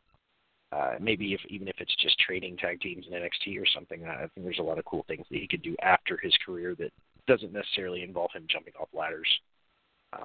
But yeah, great career. Matt Hardy and the Hardy Boys in general were one of my favorites as kids growing up. So it's always weird when you see these guys start winding down, but obviously very understandable. And well wishes to Matt Hardy, and enjoy hanging out with Rebby and the kids and rebuilding your party compound in Cameron, North Carolina. Absolutely. I completely agree with you. All right, some fun news for WWE.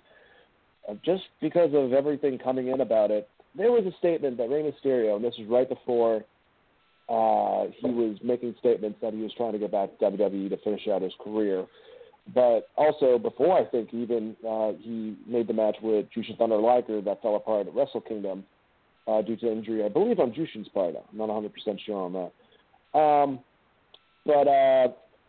Rey Mysterio said he'd like to come back to WWE, but he also made statement that he would like to create a luchador faction, and then stated such names as Andrade Cien Almas, Sin Cara, Pentagon Jr., Rey Fenix, and Kalisto, which is very cool in concept, but I don't know if they would be, I'm assuming they would be a baby face, because pretty much all of them, except for Cien Almas, are baby faces. I don't know if what we're hearing with Ray had signed a 2-year contract. He's going to be making his way to WWE soon. Obviously, he's going to skip NXT. That's nothing against NXT, but he's a legend that's won the title before in WWE. He said that he'd like to go to SmackDown. He wants to have some matches with AJ Styles. That's big on his mind. I'm sure Daniel Bryan, Shinsuke Nakamura, all those guys are people that he's thinking about. With this faction is really cool. Andretti's already on that product. So is Sin Cara. Kalisto is at least filming after SmackDown in the same arena with NXT, but he already has his thing going, so I think they would just keep that separate. I don't even know if they bring Sin Cara in the mix. If the Lucha Brothers come in, do they bring in the main? I think Pentagon has potential to just go straight to main, but maybe not. Phoenix, I think they would definitely make him go through NXT, which is not a big deal, but the possibilities are there. It was confirmed by Pentagon, I think, last week that all their dates were done and that they appreciated everyone's help and that there were big things on the horizon. Dave Meltzer has said that they are going to WWE. This is the same type of thing that happened to Matt Riddle, that happened to Keith Lee, that happened to Ricochet, so it looks like that's happening. Chris, do you think that they're going to utilize Ray correctly when he goes to WWE? Do you think he'll get SmackDown like he would like to? It seems like also with the Fox deal coming next year at the beginning of it, that Ray would be a good person to have on that program. So he could go against guys like AJ. Do you think that the Lucha Brothers are coming based on everything that's been said and stuff that they said, and the end of dates that they have? They gave up their MLW titles, which Pentagon doesn't have the Lucha Underground title anymore. Marty the Moth won it on television. Is that the direction they're going?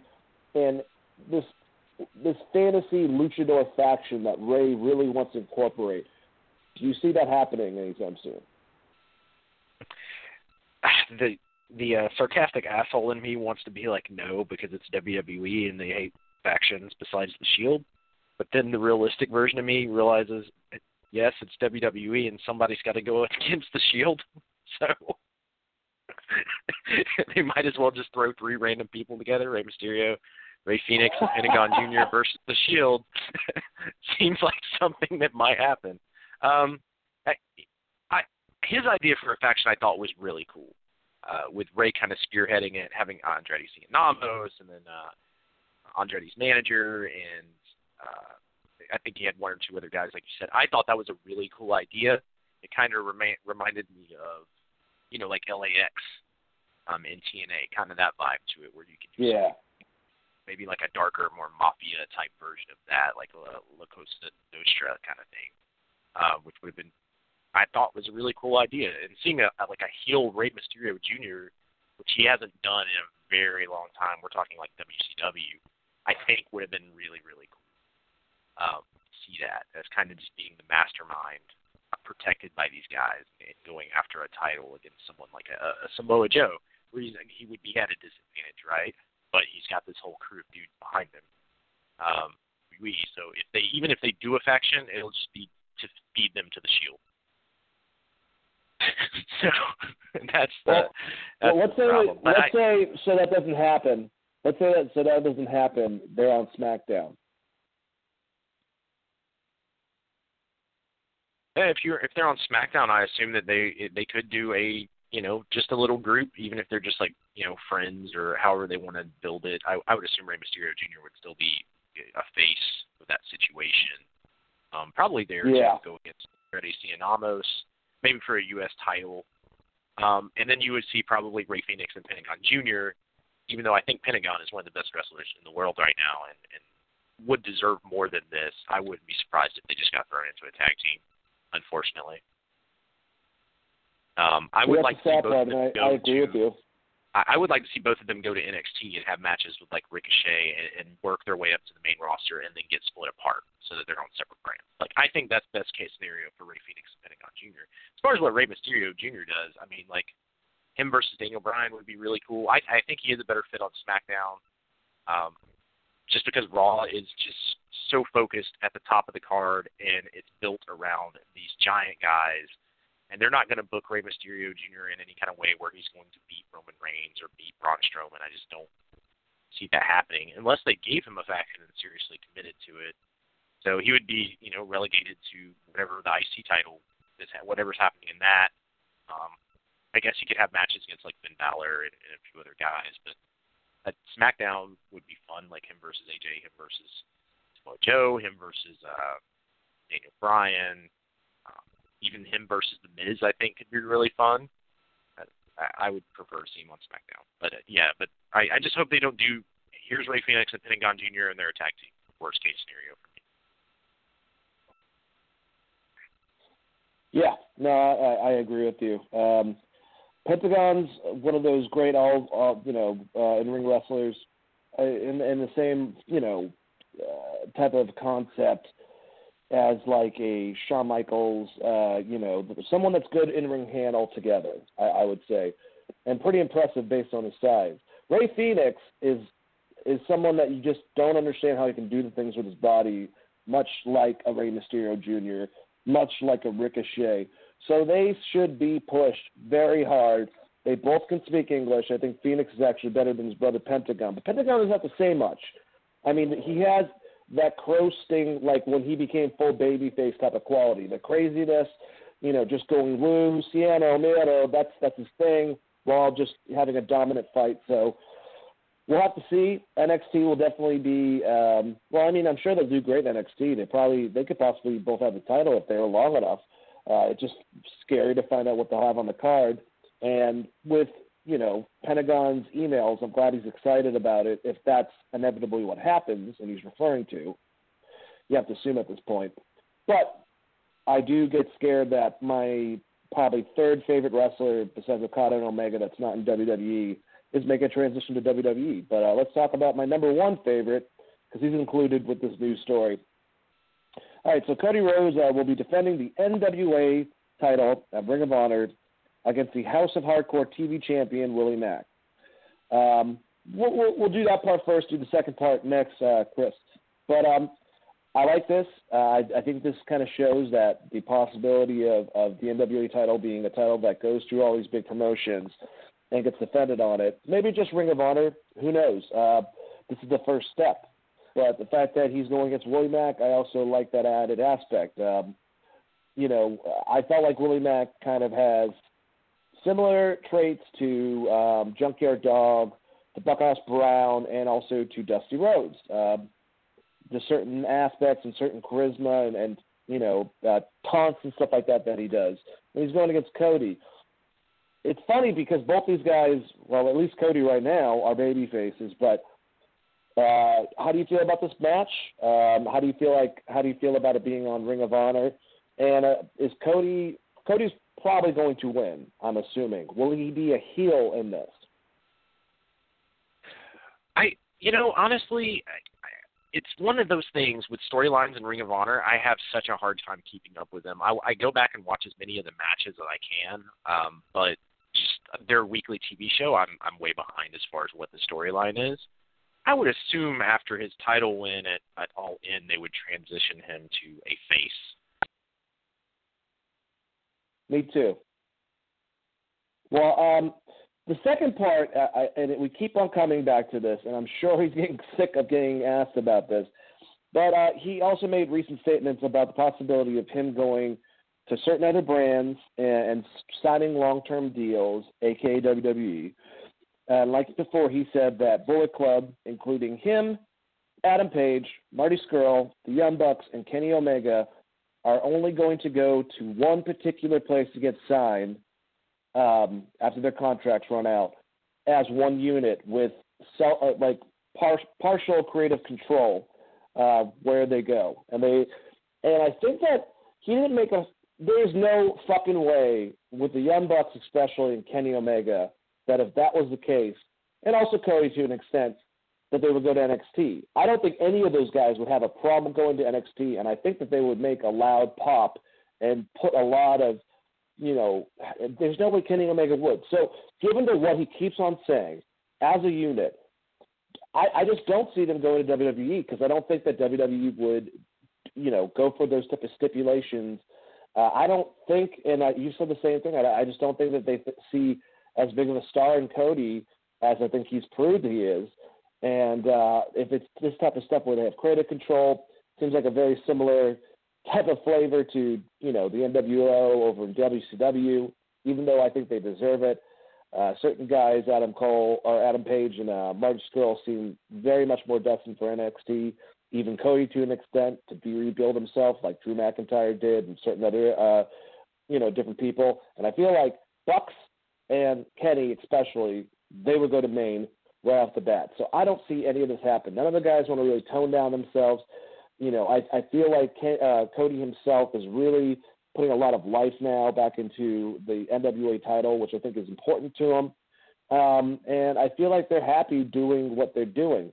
But damn it if WWE doesn't have a checkbook, Chris, because I could also see them offering the money to the point where it's like, I can't say no to this, and doing a 1 to 2 year deal. So what do you think about all this? It's an update. Once again, that's his final stance. It doesn't seem like Cody or any of them who've said the same thing are changing it. So do they go to WWE and make a shit ton of money and possibly go to Maine, or will the fact they're asking for creative control and to be one unit hinder them on WWE's part? Or do you think that they're happy where they're at and they're just going to keep on doing this, do another All In, and keep on showing their worth, and to the point where they have to go to WWE because I'm sure they'll be like, we have to get rid of them. They're too much on the market. I mean, this is coming up with them getting done with their contracts, remember, right before the big Madison Square Garden show. And I know that there's a guy named Kenny McMahon that is petty as shit. What do you think? Well, I think this is what kept the original Kenny Omega deal from getting done when he re-signed in Japan. There was obviously circumstances. He wanted to win the New Japan title before, leaving, but he had openly said in the past that he's not going anywhere unless the Young Bucks come with him. So it seems like they're just double downing on this. I will say this deal never gets done with WWE. Even if they signed all of these guys, Vince McMahon is never going to give anyone major creative control, with good reason, because you could end up with a situation like what happened in WCW, where all of these guys got creative control and the show went to shit. You had so many, and then been openly said by Kevin Sullivan and other people that put there, when you have this many people with creative control, no one wants to lose. I think they would be a little better about that than, say, like a Kevin Nash, for instance, but, you never know. Also,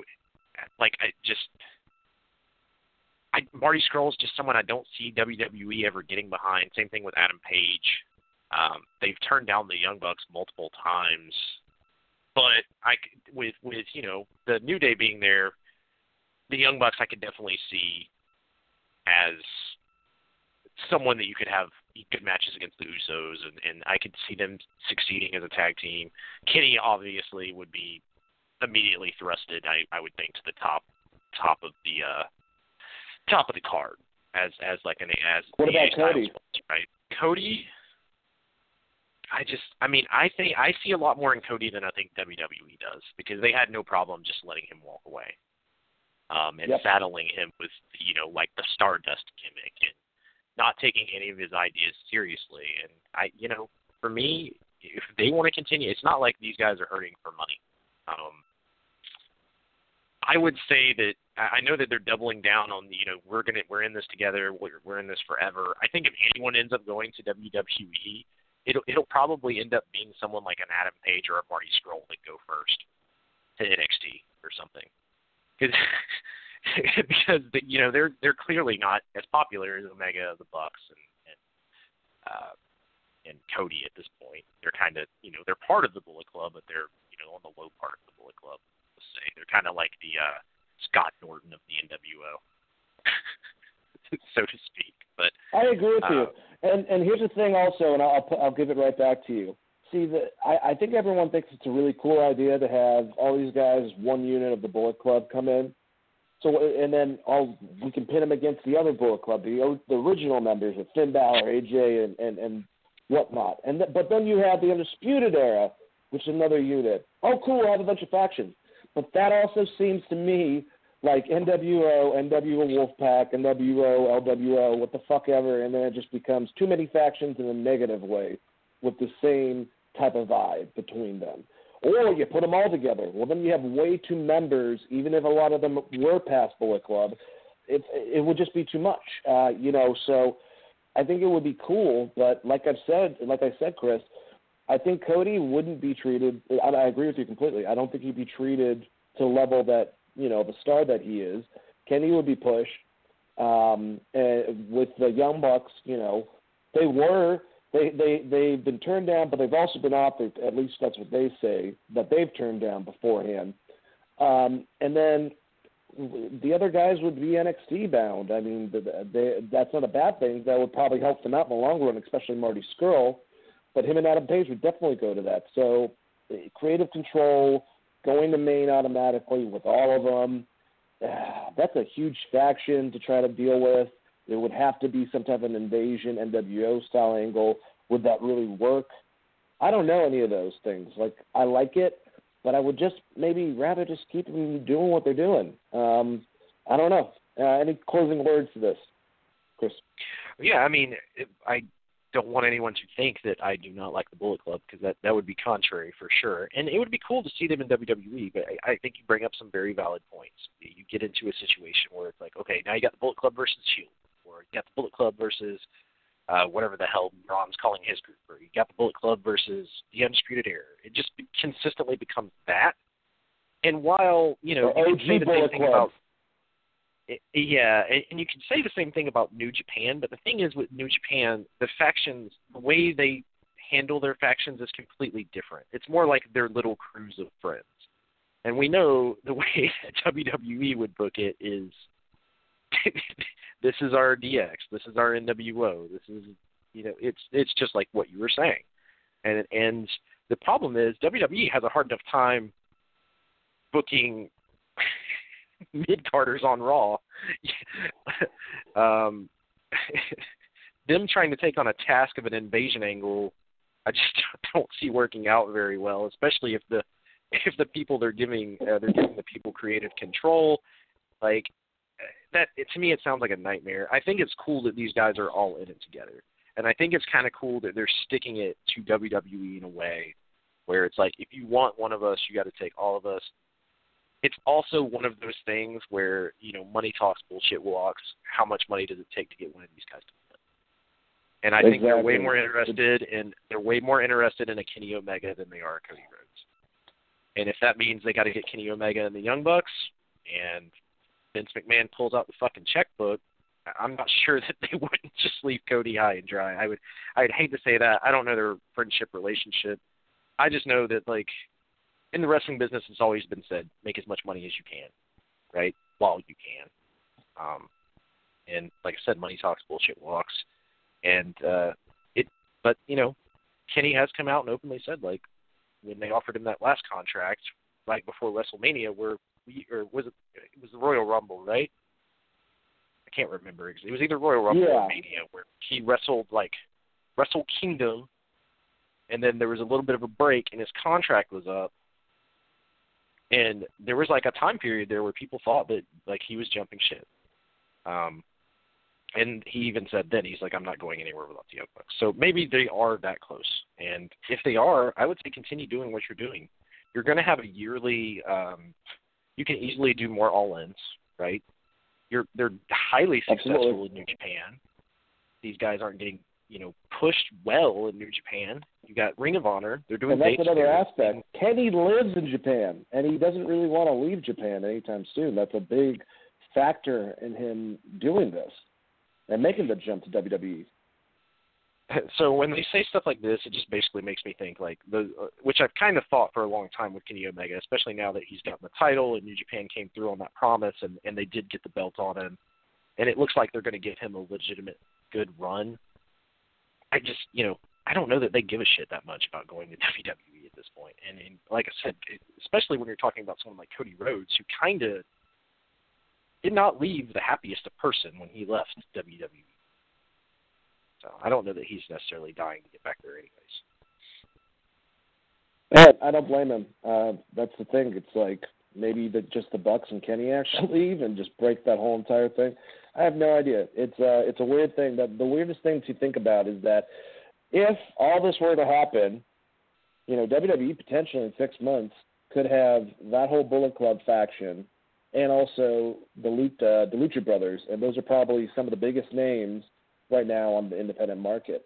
Where the hell do they put them is a big question, but I don't know. Let's see how this plays out. We have months now before we can find out exact information. When it comes to the, with Pentagon and Phoenix, it looks like we will be seeing them on NXT in the audience at some takeover. So we'll have to wait and see, like I always say. Let's get to the next news item. We got a couple more, and then we're done. Sasha Banks is injured and out of action, unfortunately.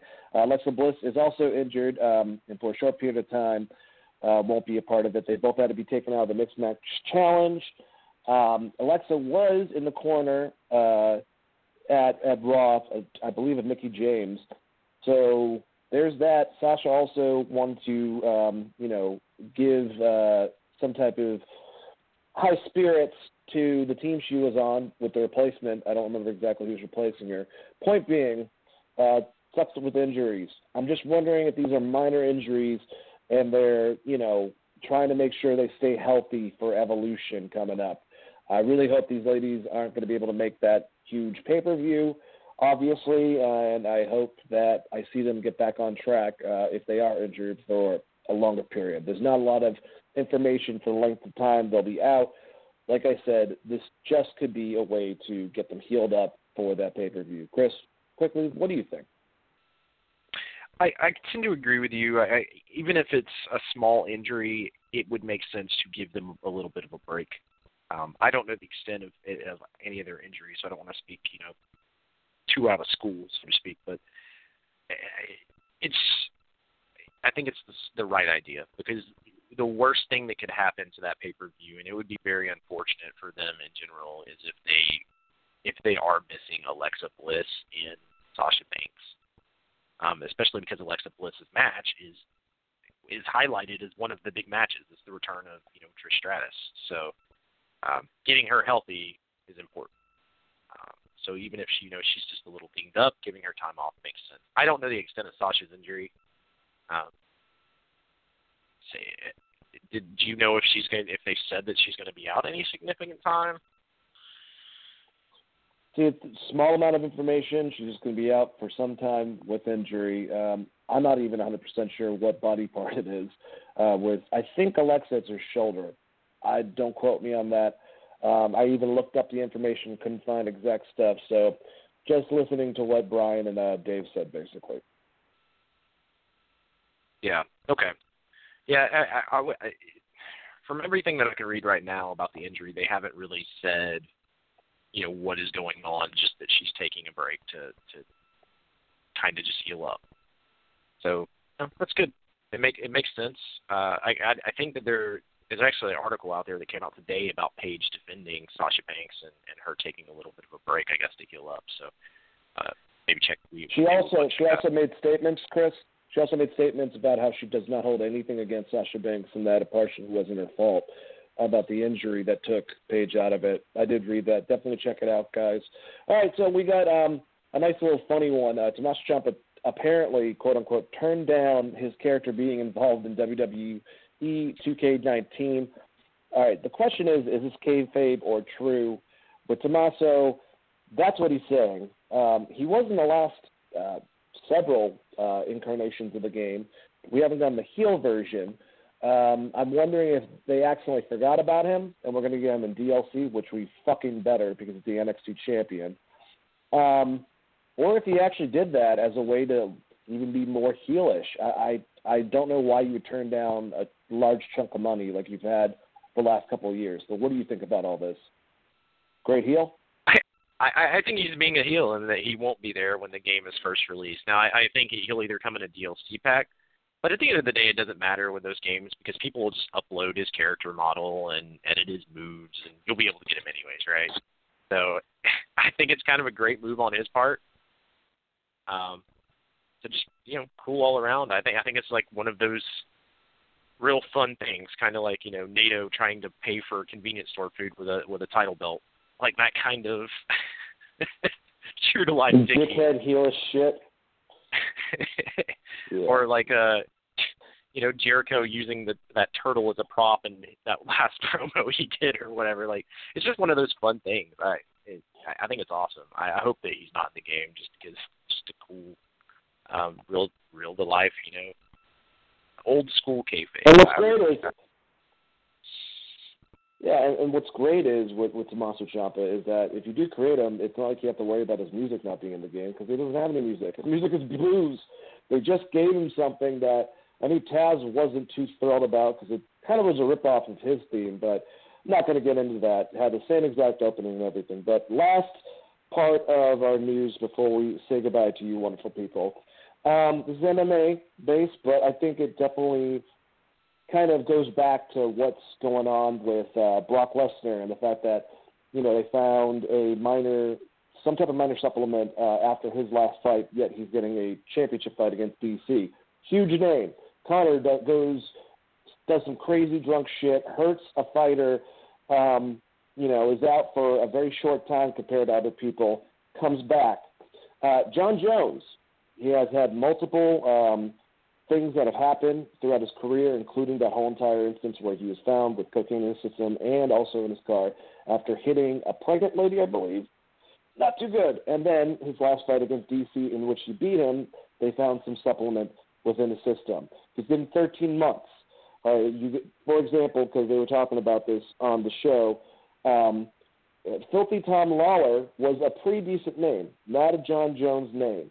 He was found with a smaller amount of the same substance in his system, Turnaball or whatever, and they kicked him out. They kicked him out for almost 2 years, and when he was about to come back, they released him.